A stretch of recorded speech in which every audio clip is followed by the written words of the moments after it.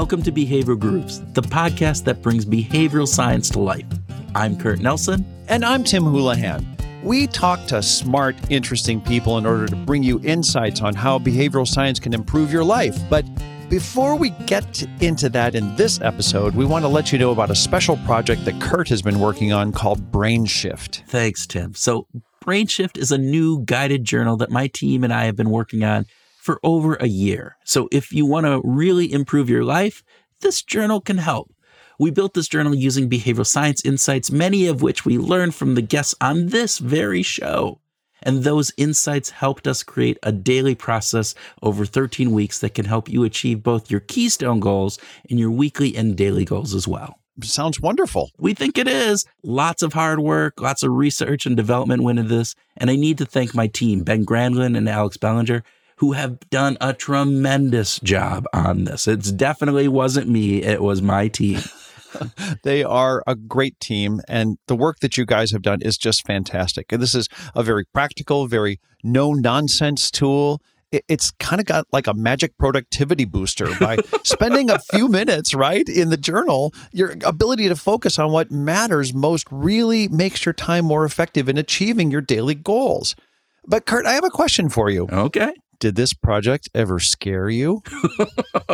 Okay, so it didn't scare me in a physical sense. I mean, it's a pretty small journal, and at worst, I might get a paper cut. But in the sense that this was a brand new arena for us, going out to consumers, that we had to figure out how to sell on Amazon and get this printed with quality. Oh my God, that was scary as hell when we got some of the proofs back from that. That was crazy.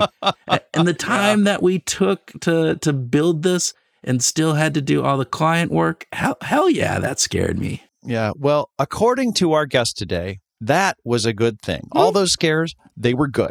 Yeah. Okay. Yeah. So Scott Simon is a happiness entrepreneur and founder of the global Scare Your Soul Courage movement. And his book is Scare Your Soul, 7 Powerful Principles to Harness Fear and Live Your Most Courageous Life. And his premise is that too often we spend our lives trying to avoid things that scare us.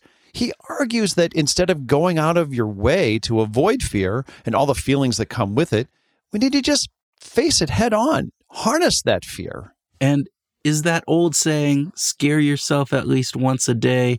That's kind of what we're talking about here, right? Yeah. And Scott talks about his life story and how taking on this mindset really changed his life, as well as many others. And he's kind of an expert in this. That he is. And so with that, please sit back with a drink that will scare you to your soul and enjoy our conversation with Scott Simon.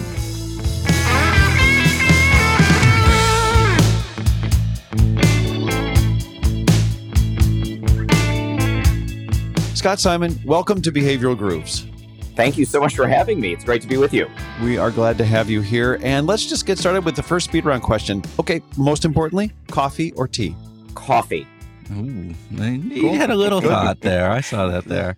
No. Well, I used to live in Israel, and every morning my roommate and I would make Earl Grey tea. And sitting in Jerusalem drinking an Earl Grey tea is an amazing memory. And so if there was any hesitation, it's that I do have a wonderful memory around it, but coffee all the way. Okay. All right. Excellent. Would you prefer to go on a vacation with a fixed itinerary or no itinerary at all? Again, super easy, no itinerary at all. Kind of goes with the theme of what we're going to be talking about here today, right? Yeah, there we go. That answer didn't blow my mind because that's totally consistent with who you are. Okay. All righty. Okay. So would you rather spend New Year's Eve in New York at the drop of the ball at Times Square or sitting in a room quietly meditating for 3.5 hours? That is a very knowing question on your behalf. So I can easily say it would be sitting in deep meditation for 3.5 hours, reliving my entire life and getting a perspective on life that I could have never had otherwise. Cool.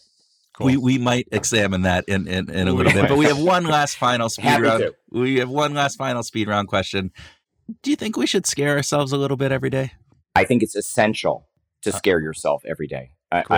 I even wrote a book about that. It is something that has changed my life, and I think it's magic in a bottle. I think it is something, if people really understand what that means and how actionable it is, then I think it's truly life-changing. I'm really passionate about it. Well, let's talk about that. What do you mean by scaring yourself every day? Sure. So I'll just take you back just a little bit. I was many years ago leaving to go overseas after spending a childhood very much in fear. I was bullied for most of my early childhood and was coupled with that very shy. So I led a life really where I wanted to be invisible. I really wanted to just run, hide, stay safe. And for years, spent my life in that box. I graduated from college and had the opportunity to fly overseas to teach elderly Holocaust survivors. This is where I drank my Earl tea every morning. And so I tentatively got on a flight from JFK to Tel Aviv and had a panic attack within a few minutes of the doors closing. I couldn't believe that a shy, unworthy child like me was going to be doing this. And I really had almost a moment of losing control. I had a small spiral notebook in my backpack, which I pulled out, and I wrote down, with no thought of where this was coming from or why it was coming to me, I wrote down, do one thing every day that scares you. That's what I wrote on that piece of paper. It almost tumbled off of my pen onto the page. And I thought about it. Where did this come from and what is this saying to me? And the answer was, for the next year that I was abroad, to do one thing every day that pushed my comfort zone. To me, doing one thing every day that scares you was do one thing that everything in your being is telling you, don't do that. Don't say hello to that person. Don't say yes to this opportunity. Don't try to learn something new. All the things that I had spent my entire childhood running from, I was now going to be running toward. And to me, and now the organization that I started, Scare Your Soul, its main mantra is that very phrase, do one thing every day that scares you. So to me, it's all about tackling fears, pushing comfort zones, and do it consistently. Okay, so we are talking about Scare Your Soul, 7 powerful principles to harness fear and lead your most courageous life. And I'm glad that you teed this up. You didn't just write a book, you're starting a movement. So this whole idea of, honestly, the book is filled with doing. You're a doer. You are, if I could just say it very plainly, you do shit. You just get shit done. And I think that's pretty amazing. But you wouldn't characterize your entire life that way. Was this moment on the plane, this panic attack, that transformational for you? It was a huge tipping point for me. I think all of your listeners could probably think of a time in their lives where they were on one trajectory and just didn't know anything else. They just were in their, I use the phrase comfort zone all the time, but sometimes we lead life thinking that it just has to be this way, right? It just can't change. And the reality for me in that moment was this huge realization that I could lead my life differently. I didn't have to be that guy anymore.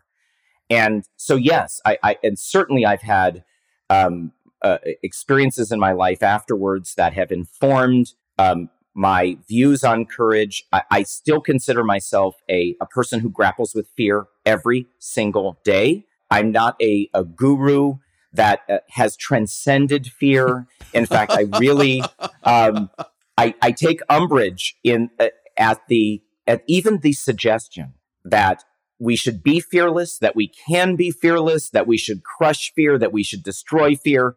All, if you Google, be fearless or how do I crush fear, you'll see hundreds and hundreds of thousands, if not hundreds of millions of websites that give you this concept. I don't want people to be fearless. I want people to have fear and to move forward anyway, because that's to me where the richest, most beautiful part of life is, when we're able to sit with fear and push through it. So yes, that epiphany kind of gave me it almost opened up, the sunlight hit the road. And I thought to myself, you know what, I can walk down this road. And I did. And for that year, every single day, I did something that scared me. I wrote about it in this little spiral notebook that got filled up completely. I still have spiral notebooks with things that I do consistently. And And to me, that just like people have practices that they're committed to, a journaling practice or a gratitude practice or a diet practice or an exercise practice, this is my practice. Yeah. And it opens me up to such beautiful things, but I feel fear every single day. So Scott, you in the book, you actually tell a really nice story of applying this right after the plane ride. You land, you're in the airport, and you talk about it. And I think it's really a good story because what it goes to saying is that scaring yourself isn't jumping out of a plane every day. It is these smaller kind of things. Can you tell the story of exactly what happened, like immediately upon landing? Yeah. Sure. So I had this epiphany on the plane, and so I landed. And if you can picture getting out of an airplane after an 11-hour flight, and you're rumpled and you're shuffled into a very, very hot room. It was in Tel Aviv, and hearing strains of Arabic and Hebrew, things that I couldn't understand at the time. And I was waiting for my suitcase, and I felt someone kind of push into my backpack. And I turned around, and it was an older gentleman in a button-down shirt and khakis who had, trying to get towards the bags, had kind of bumped into my backpack. And before that flight, my initial reaction would have been to avoid any eye contact, because it might lead to a conversation, and God knows what could have happened if I ended up in a conversation with somebody. Could be death. But I had that experience on the plane, and my immediate reaction was to say hello. We began talking, and he asked why I was in the country, and I told him, and I asked him what he was doing there. He was a resident of Tel Aviv. He was an architect, and we began to talk. And over the 5 or 6 minutes that we were together, we connected very simply, nothing crazy. And I was doing it. I could feel it in the moment. I was actually having this conversation with someone that I didn't know in a country that I had never, been to in my entire life. And he pointed to his bag. I was in front of him. He pointed to his bag. It had this, I remember sincerely, it had a pocket square, this beautiful pocket square wrapped around the handle. So I went and I got him his bag. And as I was turning around to give him his suitcase, he was writing something on the back of his airplane ticket. And it was his phone number and his address. And he said, "I want you to come visit me while you're in Tel Aviv." And I thought to myself that was the first friend that I had made in years. Yeah. It's interesting because it's those little steps. And we've talked to many people on the show about, like, we're often scared to talk to strangers on the plane or in a train as we're commuting to work. And yet those are the moments that actually we fear that they're going to be negative, but in the end, they create this life that is much richer and more joyful than we would ever anticipate. And that really is the epitome of the work of Scare Your Soul, the magic of Scare Your Soul, why our ambassadors love it so much, why our participants love it so much, is that it isn't about flinging yourself out of an airplane. And I have done that. I have a fear of heights, and I did fling myself out of an airplane. But I will tell you this, I truly believe that it is more effective to get on a ladder, if you have a fear of heights, and get on a ladder and clean out your gutters of your house, if you have a house, for 4 days straight, than it is to fling yourself out of an airplane. And I'll tell you why. It is, to me, the consistent action of pushing comfort zones that allows us to rewrite. I'm sure you've had guests that talk about neuroplasticity and our ability to rewrite associations, past associations, from negative ones into positive ones. And I did fling myself out at 14,000 feet, and it was a wild and wonderful experience. But I landed, and it was over, and I moved on with my life, and I still had this fear of heights. But getting on a ladder consistently teaches you, I can get up on a ladder consistently, and I can do this. So to me, it is this very simple, and we're all different, by the way. For me, having a conversation with someone I didn't know was pushing a boundary. For other people, it has to do with relationships or having tough conversations. With others, it's about pushing themselves out of their comfort zone in terms of their physical environment. Maybe it's starting a new physical practice or going on an adventure somewhere where they don't have an itinerary. For some people, it's work related, something in their career where they have ideas and they want to share them, but they're afraid that people are going to laugh at them or their boss isn't going to look at it in the right way. So we all have our own ways to push our comfort zone, but it is these little small actions that in the end of the day, I believe, push the needle. You know, Nir Eyal has been a guest on our program, and he talks about that procrastination is not so much about avoiding; it's about our feelings. And I think that, like, you're getting to this, right? You're after that in a big way. He is so clear and so brilliant in describing the fact that procrastination really isn't about the fear of the action or the implication. It's the fear of the discomfort that we have to experience as we're contemplating doing it. And I'm so glad that you brought that up, because in the work that we do in Scare Your Soul, we view things oftentimes as Alex Korb and others talk about the downward spiral versus an upward spiral. Mm-hmm. That when we don't take action, when we procrastinate, when we avoid, when we kick things under the rug, we are contributing to a downward spiral. We are contributing towards a feeling of apathy, of stuckness, and then as you continue down the downward spiral, to anxiety and depression. Conversely, when we take action, and I'm not saying, by the way, all the time that it works out.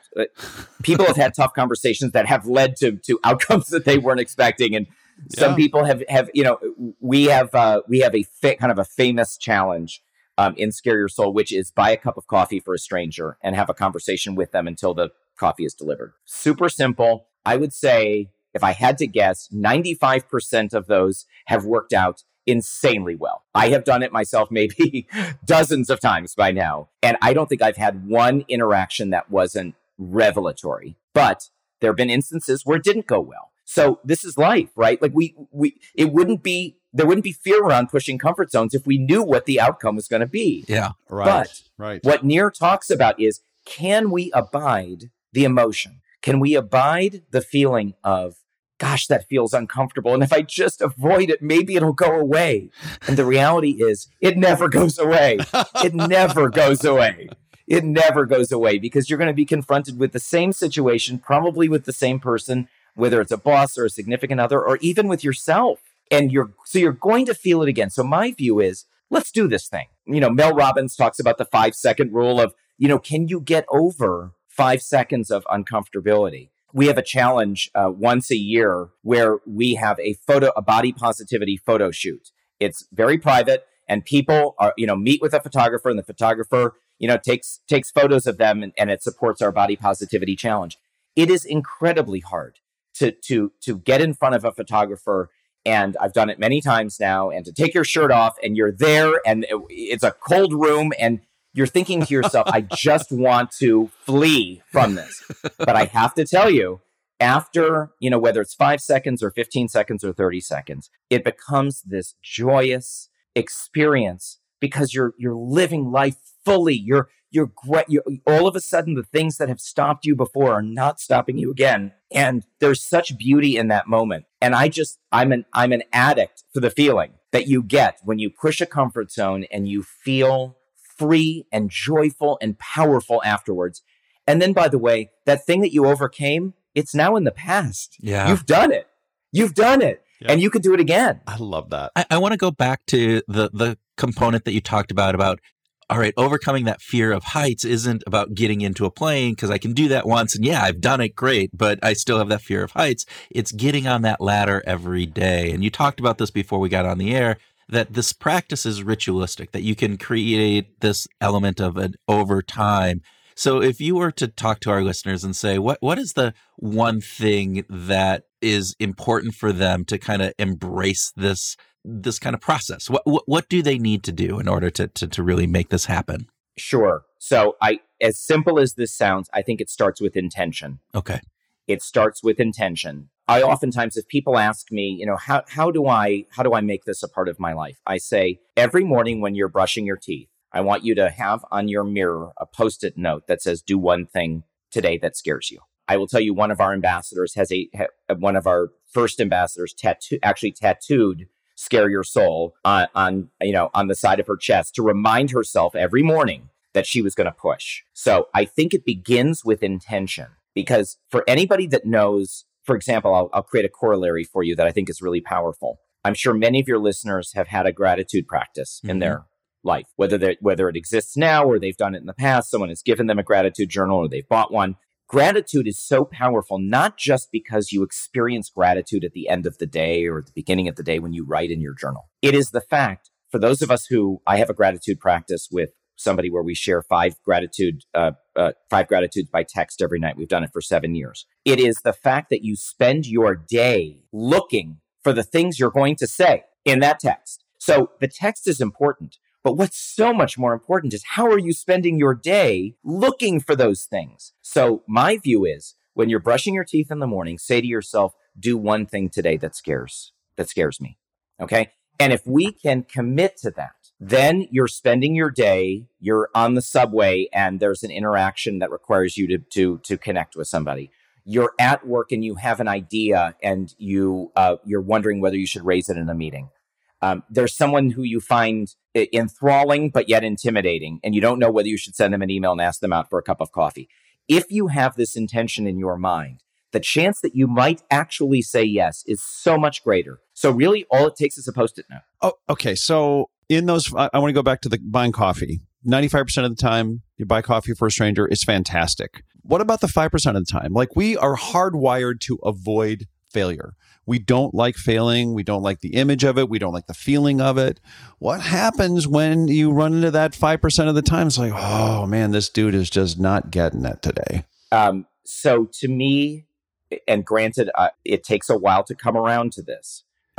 Failure is a badge of honor, in my view. There's a chapter in the book called "Screwing Up is Sexy," and that was my way of saying, if you don't fail, then you're not out there. You're not playing on the field, because not everything is going to go. And we can talk, if you'd like, about the difference between perceived outcomes versus actually achieving. In my mind, the success is the action. It isn't the outcome of the action. Whether you want to look at it, in a Buddhist kind of way, where this is about leading a life where we strive to remove attachment. So when we do something, we're raised that A equals B. I'm going to do A because I want B as the result. My view is A is the entire game. Taking the action is what it's about. And my view is that 9 times out of 10, the outcome will be something that will open you up to connection, to love, to a new idea, a new friendship.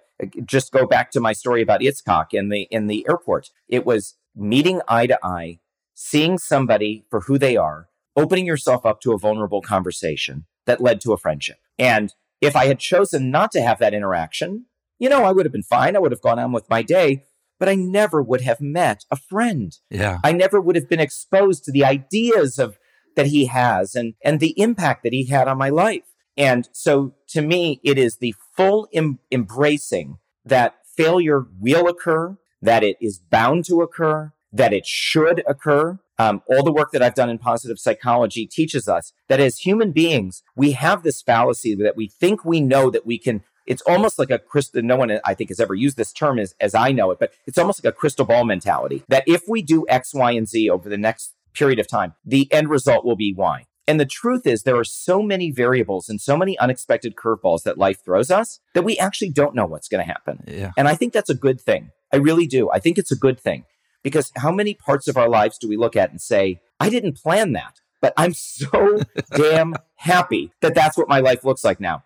I met this person. I'm doing this is my career. We didn't plan those things. They happened, but they won't happen unless we push into areas where we're uncomfortable. Yeah. Scott, so what you're saying sounds a lot like we've talked with Annie Duke multiple times on the show. And Annie is a decision maker, a decision scientist. She studies decisions. And part of that is she goes, we often rate how good a decision is by its outcome. And she said, that's not how you rate if you made a good decision or not, because as you talked about, there's, A plus B plus C doesn't always equal Y, because there's a whole bunch of other letters that get in the way.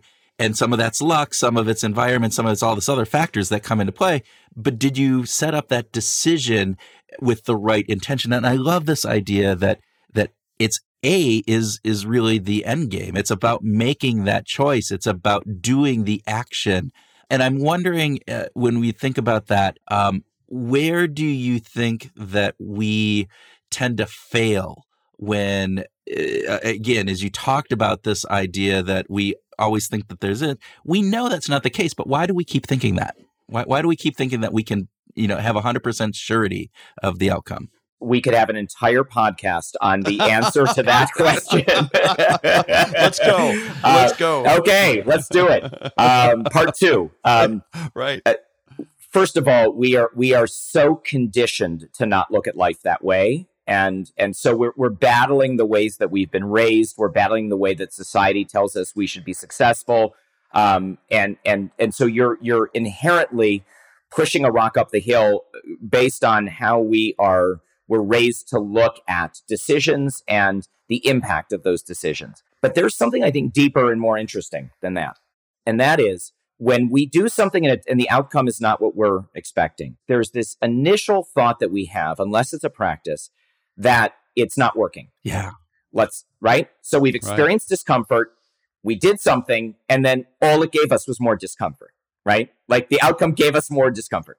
So that to me actually is such a critical moment, because that's, if you think about it like a triathlete, someone who wants to run their first marathon, okay? And they start to begin a running practice, and it's hard. Yeah. And some days they go out, maybe one day they run 5 miles, and then their next run, they can't hit 4. They're just exhausted, their knee hurts. And that's a really critical point right there, because are they going to then, go out the next day? It was a hard day. It wasn't the outcome they wanted. The key in my mind is what can keep you motivated to continue the practice, even though we felt more discomfort than we thought we were, and it didn't turn out the way that we thought that it was. That, and I hate to keep on going back to Scare Your Soul, but I think, again, this is why the work in Scare Your Soul is so powerful, is that when you have a partner, whether that person is an accountability partner or it is a community that supports you in your effort. I mean, imagine those people who are solo runners versus having a running partner. It's somebody who can say to you, I got your back. I'm with you step for step. I'm not going to let you fail. We're going to cross the finish line together. There's something that is so, and there's so many psychologists and positive psychologists that talk about the benefit of having accountability systems around you, that I think it is very hard to continue on when quote unquote we fail or there isn't the outcome we want. The point is, just like a running practice, the key is to strap on those shoes, lace up, and get back out, because that's what's going to create the shift in the end. So I think many people think that they need to do this work alone, that there aren't people around them that can help them. I've created one of our latest kind of innovations in Scare Your Soul is I've run WhatsApp groups for groups of 12, where each day, each person sends a WhatsApp message about one thing they did courageously that day. And it starts off like, I did this and I did that, and it was great. It was terrific. And after 5 or 6 days, you start to see people shift and say, I did this and it didn't work out, but I'm really proud of myself. Yeah. That's what happens in this practice. And I'm evangelical about it, because it just like people who are evangelical about running and what happens when you become a marathon runner and you do it and it changes your life for the better and you have so much more meaning and friendships and things like that. To me, a courage practice is exactly the same. I'd like to go back to the meditation thing that we brought up the New York, being under the ball in New York City, New Year's Eve versus the meditation. What do you think people don't really understand about the value of meditation? What potential misconceptions are out there about meditation? I think it's so funny. Meditation, if you think about it, is one of the easiest practices you can imagine. You're sitting. You are literally sitting. Okay, like that's what you're doing. I'm sorry, but I don't think I've ever had it explained to me quite that way. But you pretty much summed it up right there. Yeah. And what's so fascinating about meditation, and I've led meditations for years, and I have incredible meditation teachers, people who have guided me in a meditation practice. And it is actually one of the things I think that slips off the table the soonest. As you know, if you rank it versus people who decide to start a yoga practice or a CrossFit practice or a running practice, and then you say to them, I want you also to start a meditation practice, it's the meditation that falls off first, right? Which is so fascinating to me. And I think part of it is, it's a long-term proposition, not a short-term proposition, right? Like, yes, you'll feel relaxed, potentially, and you'll feel good. But are you seeing dramatic gains that you can quantify? And the answer in many cases is no. So we're attuned to building muscle. We're attuned to shedding fat. We're attuned to seeing a tangible result. There is no scale that you step on with a meditation practice. It's you. It's only you. And your mind is shifting back and forth. And some days are better and some days are, as we all know, for those of us who have meditation practices, you can have a day that's the best meditation practice. And the next day, your mind will not stop jumping back and forth. So I think that that's a really, it's a real challenge for people to get over, the sense of, is this actually working? And is this worth all of this effort that I'm putting in? Again, I think it is all about consistency, that just like brushing your teeth, if you're the first, 20 minutes of your day is a meditation practice and you do it consistently, then it'll start to feel really odd that you jumped out of bed and hopped in the shower or checked your email or got on with your day. And I really think that a meditation practice is a beautiful foundation for a courage practice.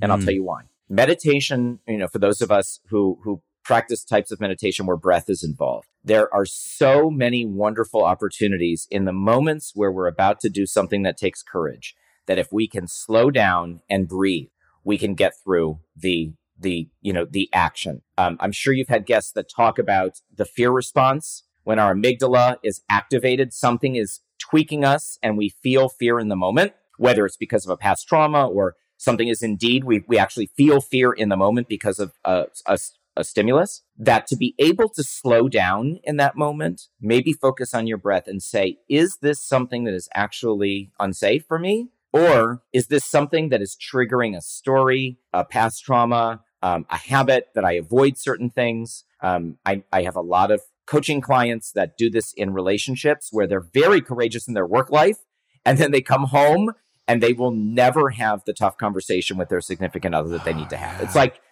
they can't translate that level. So in that moment, if you have a meditation practice or a breath practice, to be able to slow down, I have a practice in the book called Ladder. It's a bunch of different steps where really so much of it is about slowing down and understanding in the moment, if you can understand it in the moment, and then being able to either take action or not take action. I never would want anyone to think that fear is something always to not pay attention to or to counter. Fear is there to keep us safe. It is critical, and you can read all the literature about. There's great literature around a woman. They call her SM in the literature. This is someone who's through, I believe it was a disease, her amygdala became deactivated, and so she has no level of fear in her life. And I wouldn't want to lead the life that she leads. She literally she doesn't know one interaction from the next, whether something is unsafe. And she even can't read the fear in other people's eyes, which is fascinating. Not only can she not see fear, but she cannot perceive it in others. She can perceive happiness and she can perceive anger, but she can't perceive fear like the rest of us do. So I wouldn't want to lead that life. And when I have to have a tough conversation, or I need to buy a cup of coffee for a stranger, or I need to do any of the things that I suggest that other people do in the book, has dozens and dozens of prompts and suggestions. Slowing down and focusing on your breath, to me, is a critical piece to determining whether one should push forward or not. Yeah. Scott, are you familiar with Philip Zimbardo's The Heroic Imagination Project by chance? Do you know anything about that? Just real quick. So Philip Zimbardo did the Stanford prison study back in the early 70s. Subsequent research and different pieces as he was looking at the evil, the banality of evil and how that kind of came up. And he said, well, let's look at the corollary in this idea of heroes. And he said, we often think of heroes, we put them on this pedestal. And he said, no, really, it's everyday heroes that we have. And it reminds me a lot of what you're talking about with this courage practice, because he's saying we can, if we just get people to be thinking about, the simple steps of speaking up in an uncomfortable situation when they see something is wrong, of, taking that step to help somebody across the street, being those everyday heroes of this. And it really touched on this component where I see there's a lot of elements in this. From that courage piece, do you see people becoming more heroic? in kind of the everyday kind of heroism, as opposed to, jumping into a fire to save a baby, but no, it's like they see something wrong at work, and where they might have been scared before, now it's like, all right, I can say something. There is 100% a shift in self-perception when you take on a courage practice, just like there is 100% improvement when you take on a gratitude practice and you do it consistently and you do it meaningfully, that you will feel more grateful in your life and you will reap the benefits of that gratitude. So the answer is absolutely yes. And I hear it all the time from our ambassadors, or I get emails from people, and it is stunning to me that the vast majority of those emails that I receive are saying, I did this little thing and I feel so proud of it. And so that's why I really want to reiterate that our work is not about those huge shifts of quitting your job and moving to Bali. If that's what you need to do, then that's what you need to do. Right. But to me, the real magic is when we can work that muscle, that courage muscle, every single day. So when the time hits for you to stand up for that person in that work setting, we've all seen it. Somebody who is speaking up on behalf of themselves or a cause, and they get beaten down by somebody else. A boss maybe dresses them down in front of everybody. I've seen this in my own work life. You have a choice to make. Mm-hmm. Are you going to stand in the breach and speak truth to power, or are you going to shrink back? And that's not about leaping out of an airplane. That is about what are you going to do in that moment. And if you have had a courage practice where you consistently, every single day, you're doing something that is pushing your comfort zones, the chances that you're going to stand up in that moment are so far greater. And I tell many stories in the book about things that have happened to me and happened to others, where they would have never been prepared before. But because their self-perception has changed and now they view themselves as a courageous person, then all of a sudden it makes total sense for them to stand up for somebody else in that moment. And it's not easy. It's never easy, but it's the right thing to do. Yeah. I love the idea that you're talking about. That's the self-identity that somebody now takes on, right? You talk about this, like you talk about your childhood as being a part, and you had a different identity as a child as what you have kind of developed further on. And I think that is so powerful when we think about what that means for how our life goes on and live.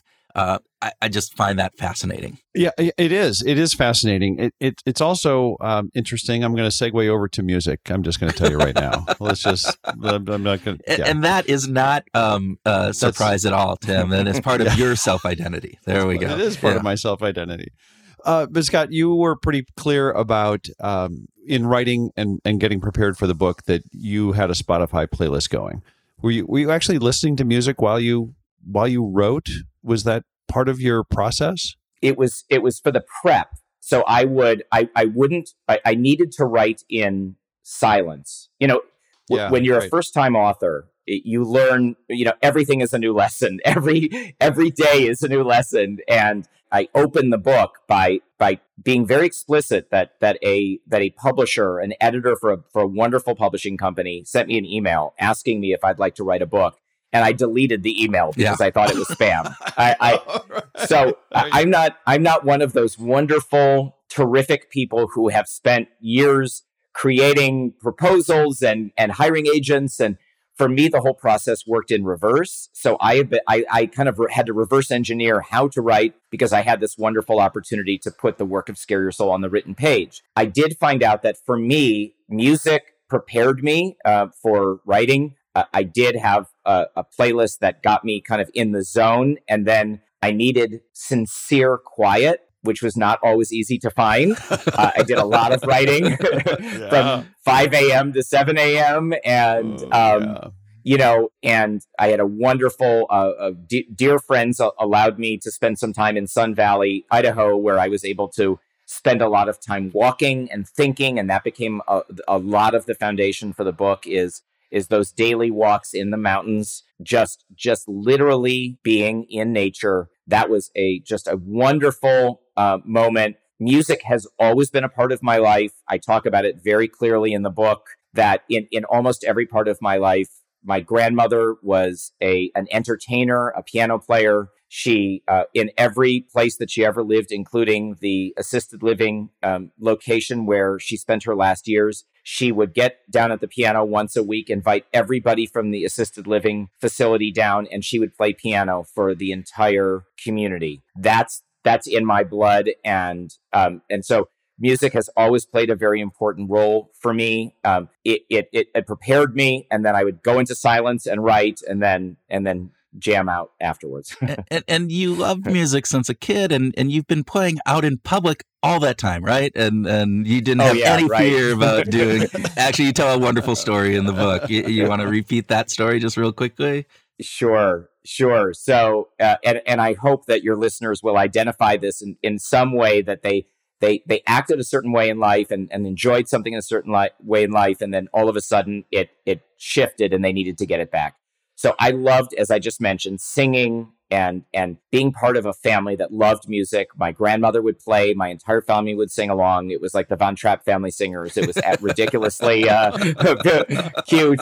And that's how I spent my childhood. And then in fourth grade, our choir had a substitute choir teacher who came in, and he really wanted us to blow everybody away during our choir concert for our families. And he was teaching us 76 trombones was the keystone of what would be the triumph of our choir concert. From the Music Man. From the Music Man. That's exactly right. Yeah. And he got very upset at me because I have terrible pitch. I could not hit the notes that he wanted me to hit. And every time he tried it, I would be adding in my clunker, and he got visibly upset. And he kind of got bright red, and he stormed towards me. And he said to me that I was ruining the practice running the experience for everybody else, and that I should just mouth the words and not sing. And he said it in front of the entire grade. And I look back on it now, and it seems kind of funny and humorous, but in the moment, it was the most embarrassing, just awful thing that could have happened to a young person in front of their entire grade. And I didn't sing again for 35 years. I would be at concerts, and my friends would be, yelling along with the music and singing at their full, and I would be mouthing the words in my 30s. We're not talking about, in my teens. And it was just almost like this monkey on my back. So as I was beginning Scare Your Soul, I had already created the group, and there were ambassadors that were starting with us.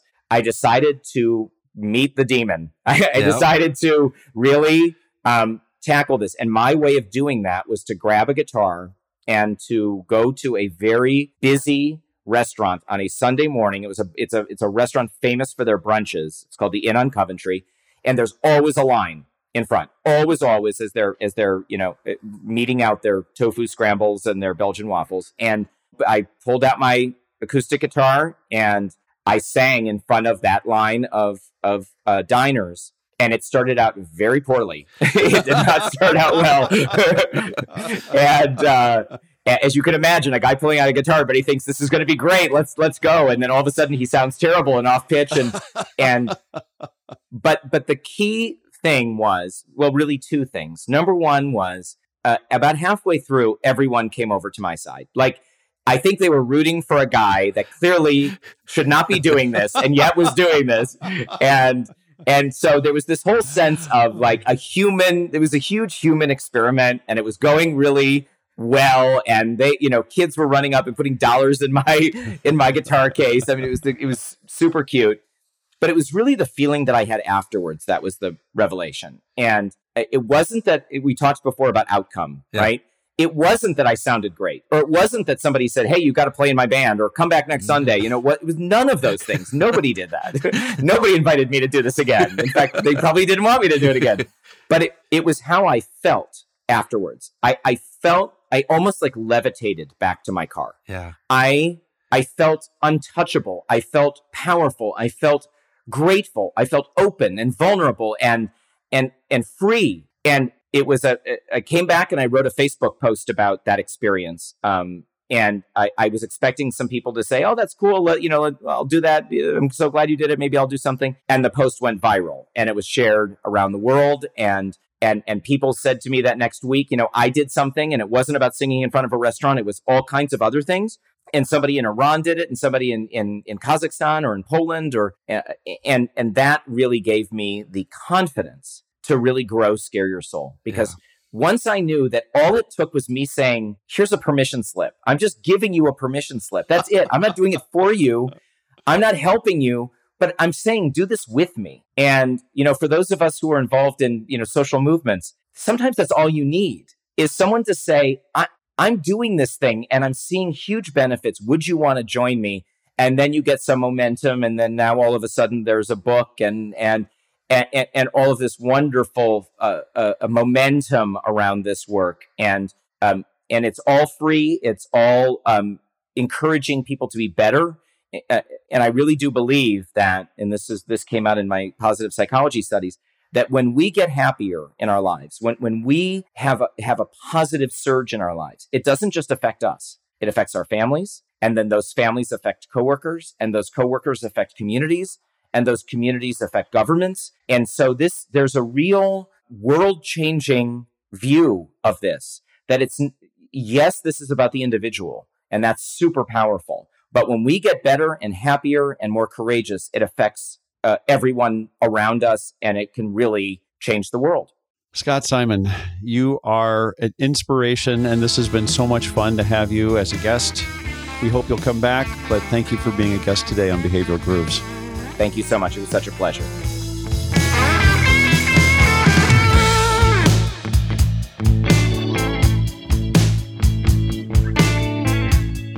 Welcome to our grooving session where Tim and I groove on what we learned from our discussion with Scott, have a free-flowing conversation, and talk about whatever else comes into our soul-scared brains.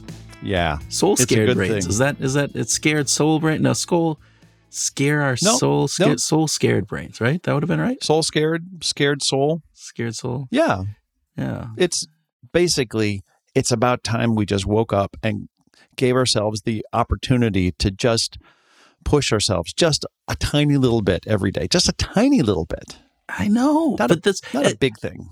So you and I both know a gentleman, Paul Schoening, right? And he used this mantra for years. And I always kind of thought, I don't know about this, right? That's a little weird. But then I started to see what it was doing for him. And I'm going, oh, I get it. It's not about actually being physically scared, right? But it's about doing something that pushes you beyond what you're comfortable with. And that, I saw the change that it did for Paul.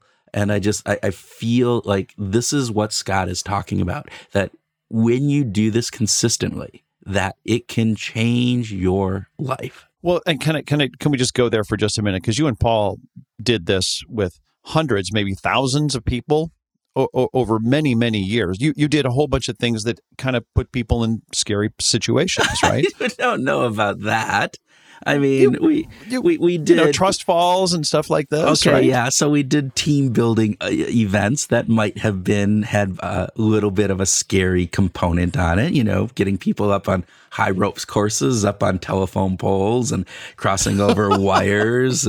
But they're harnessed in. They're perfectly safe. I mean, you're more likely to hurt yourself getting in your bathtub than you are being on one of those ropes courses. But okay. Yeah, I mean, it is super interesting when you think about it from that perspective, and probably lots of really good insights into this as well. I mean, the trust fall, which is one of my favorite events that we did. Basically, you get people to get up on an 8-foot scaffolding that you have there, and then they fall backwards into the outstretched arms, upraised arms of their team. And you don't really realize, like when you're looking at it from the ground, you're going, that's not too high. But man, once you get up there, it feels like you're on top of Mount Everest. And and you're like, those people are like ants down there, and you expect me to fall backwards into them and they're going to catch me. And for many people, I'm large, I'm a big guy, there's no way, they can't even hold me up. And what's really interesting, though, is that for most of the people that go up there, they go up there and they do it relatively easily. They obviously, there's a little trepidation in there. But for others, it's their legs are shaking. They are, they start to hyperventilate. There's this whole like almost tears in some people.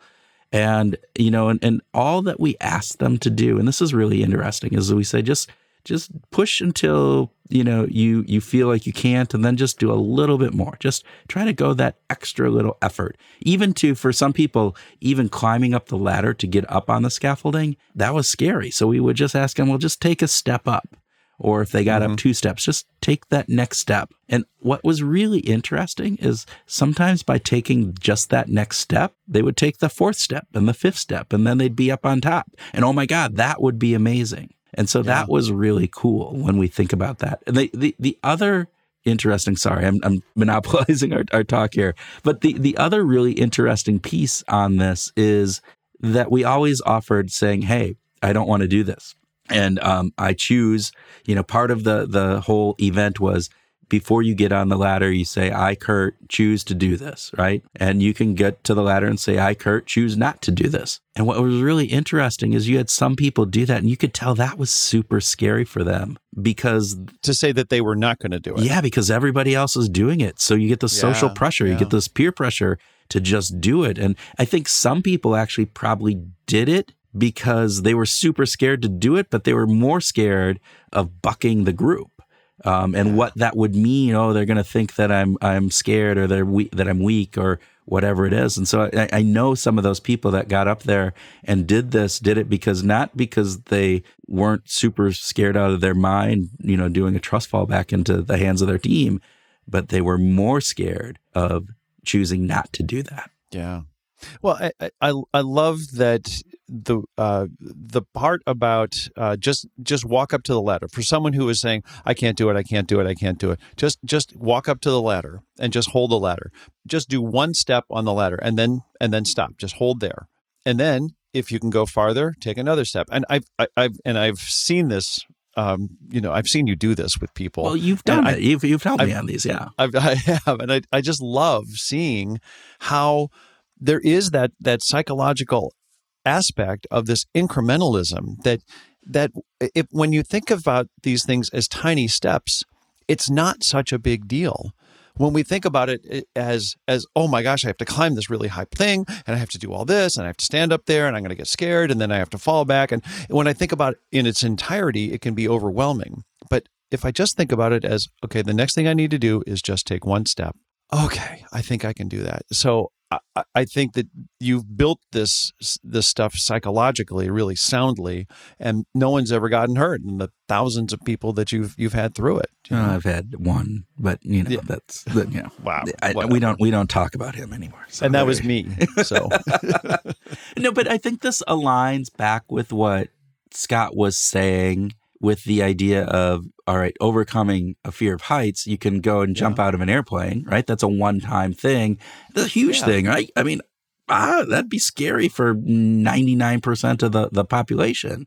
But the real way to overcome that fear is to climb that ladder every day, is to go up and clean the leaves out of the gutter, to go and change that light bulb, to go and do whatever that is, but to do it consistently in small increments. And that piece is the piece that I think I took out of this that was really interesting, which is why it's this idea of do something that scares you every day is so important, because it's not just you're not going to change who you are through a one-time activity. You might, right? There's life-changing events, but the vast majority of us aren't going to have that, epiphany, and we're not going to be a totally different person after doing something. But if we continually do something, then our mindset goes, well, I can't be afraid of heights because I climb up these ladders all the freaking time, because I'm cleaning the gutters, I'm changing the light bulb, I'm doing, I'm painting the second story, whatever it would be.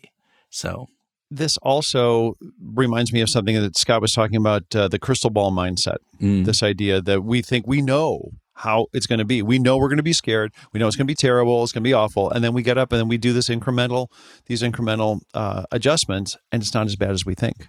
And I feel like this would be a great exercise to maybe try to help us get over the damn attribution and endowment biases that we have, like just we think that we know everything that's going to happen. And because I know me, you can't tell me that I don't know me. I know me. I know that's just not going to work for me. But guess what? When we just do these little incremental changes, things can go pretty well. And I think that there's something really rich and rewarding on a psychological basis to sort of bring us to a new mindset, to bring us to a new place.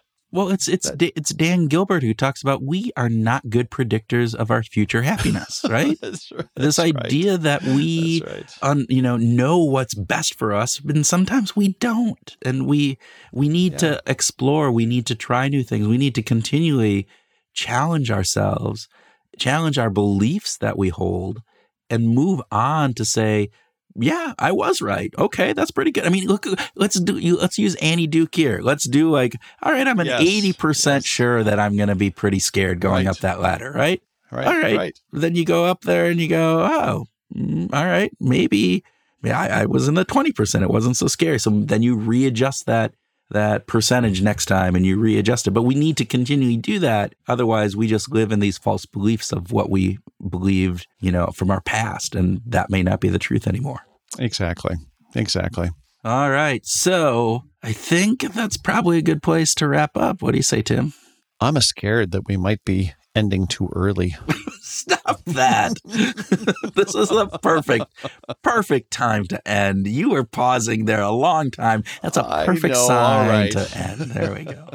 Okay. But we do want to encourage people to go out and buy the book or maybe join up with one of the Scare Your Soul groups that are formed all around the country. They're easy to get to. Yeah. We'll have the links on the show notes. Yeah. And we want to remind people that you should scare yourself by going out and sharing this episode or any episode of Behavioral Grooves with some friends or family.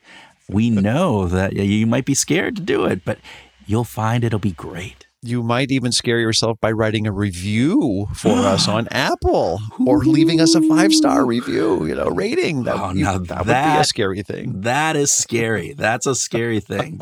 But go out there, push yourself. Make sure you're out there trying to do something, you might not have done before. You might find really enjoy writing reviews. Who knows? You might be become a constant reviewer of podcasts. There you go. And remember, BrainShift is available for sale right now. You could go out and buy that and help set up a Scare Your Soul kind of goal. And BrainShift will be able to help you achieve that. So there you go. And listeners, we hope that you do scare yourself into having a great week and that this week you go out and find your groove.